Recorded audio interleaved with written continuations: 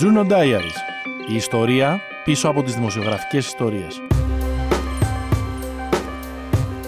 Σε αυτό το επεισόδιο, ο Γιώργος Νάστος κυνηγά στο Βερολίνο έναν απρόθυμο στάρ του Hollywood που του έχει υποσχεθεί συνέντευξη και δεν του τη δίνει.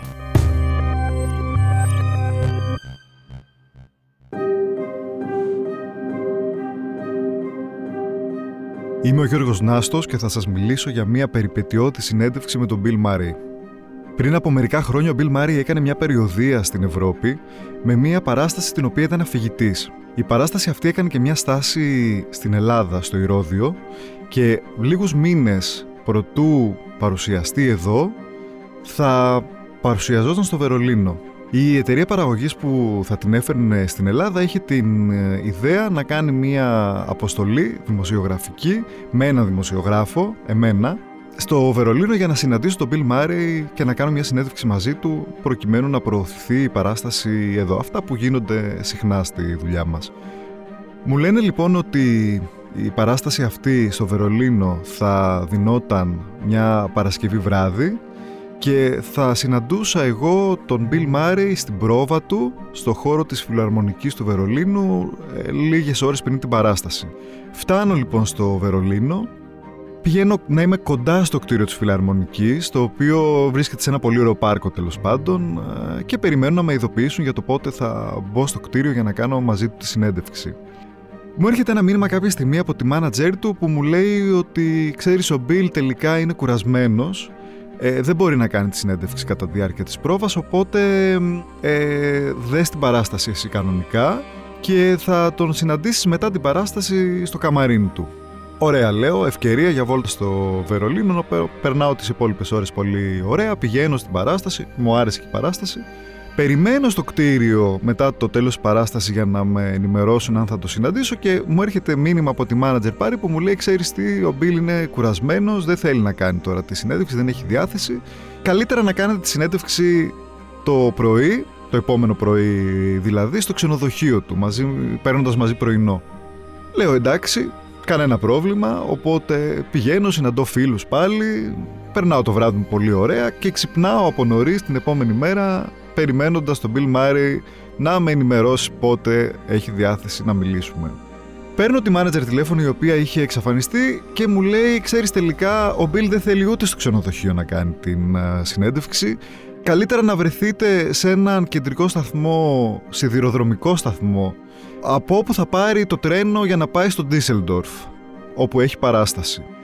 Εγώ θεωρώ ότι όταν λέει να βρεθούμε στο σταθμό εννοεί ότι θα βρεθούμε σε ένα καφέ του σταθμού, θα τα πούμε 20 λεπτά, μισή ώρα, θα πάρει το τρένο αυτός και θα φύγει. Φτάνοντας στο σταθμό με παίρνει τηλέφωνο η μάνατζερ του και μου λέει δεν είχε χρόνο τελικά ο Bill πριν το ταξίδι, θα πρέπει να κάνεις τη συνέντευξη πάνω στο τρένο. Εγώ εδώ μεταξύ εκείνη την ημέρα είχα και μια πτήση να προλάβω για να επιστρέψω στην Ελλάδα και είχε κάτι περίεργα logistics αυτή η ιστορία που έπρεπε να βρω σε ποια στάση θα κατέβω για να μπορέσω να προλάβω ένα τρένο επιστροφή στο Βερολίνο για να πάω και στο αεροδρόμιο μετά για την πτήση μου. Έχω μαζί μια φίλη φωτογράφο που ζει μόνιμα εκεί, της λέω άντε πάμε, θα σου πληρώσω το εισιτήριο, θα καλύψει μετά ούτως ή άλλως η εταιρεία, πάμε να δούμε τι θα κάνουμε και ανεβαίνουμε στο τρένο Βερολίνο με προορισμό το Ντίσελντορφ και περιμένω πάλι να ηρεμήσει ο Bill Murray στο ταξίδι του για να μπορέσουμε να κάνουμε τη συνέντευξη. Περνάνε 10 λεπτά, περνάνε 20 λεπτά, περνάει μισή ώρα. Εγώ είχα μία ώρα περιθώριο μέχρι τη στιγμή που θα έπρεπε να κατέβω για να πάρω τρένο πάλι για το Βερολίνο. Στέλνω μηνύματα στη μάνατζερ, μου λέει δεν έχει τακτοποιηθεί ακόμα, κάνε λίγη υπομονή σε παρακαλώ, το ένα το άλλο. Τέλος πάντων υπήρχαν συνεχώς δικαιολογίες, οπότε 1/4 πριν την προκαθορισμένη στάση στην οποία έπρεπε εγώ να κατέβω για να γυρίσω στο Βερολίνο, μου στέλνει ένα μήνυμα, ο Bill είναι έτοιμος, έλα τώρα. Πηγαίνω λοιπόν και βλέπω τον Bill Murray καθισμένο σε ένα κουπέ του τρένου, έχοντας στα πόδια του 2 ελέγκτριες Γερμανίδες του τρένου, 2 τεράστιες κιόλας ήταν, τις θυμάμαι, οι οποίες βγάζαν selfie μαζί του, με κοίταξε με τόση απαξίωση, δηλαδή πραγματικά εκείνη τη στιγμή προτιμούσε να κάνει οτιδήποτε άλλο, ακόμη και βασανιστήρια να υποστεί, συγκριτικά με το να καθίσει και να κάνει μια συνέντευξη μαζί μου. Οπότε μου ρίχνει ένα πολύ υποτιμητικό βλέμμα και μου λέει άντε ας ξεκινήσουμε. Πρωτού ξεκινήσουμε του λέω όμως ότι έχω και μια φωτογράφο εδώ, θα πρέπει να τραβήξουμε κάποιες φωτογραφίες για να έχουμε δικό μας υλικό.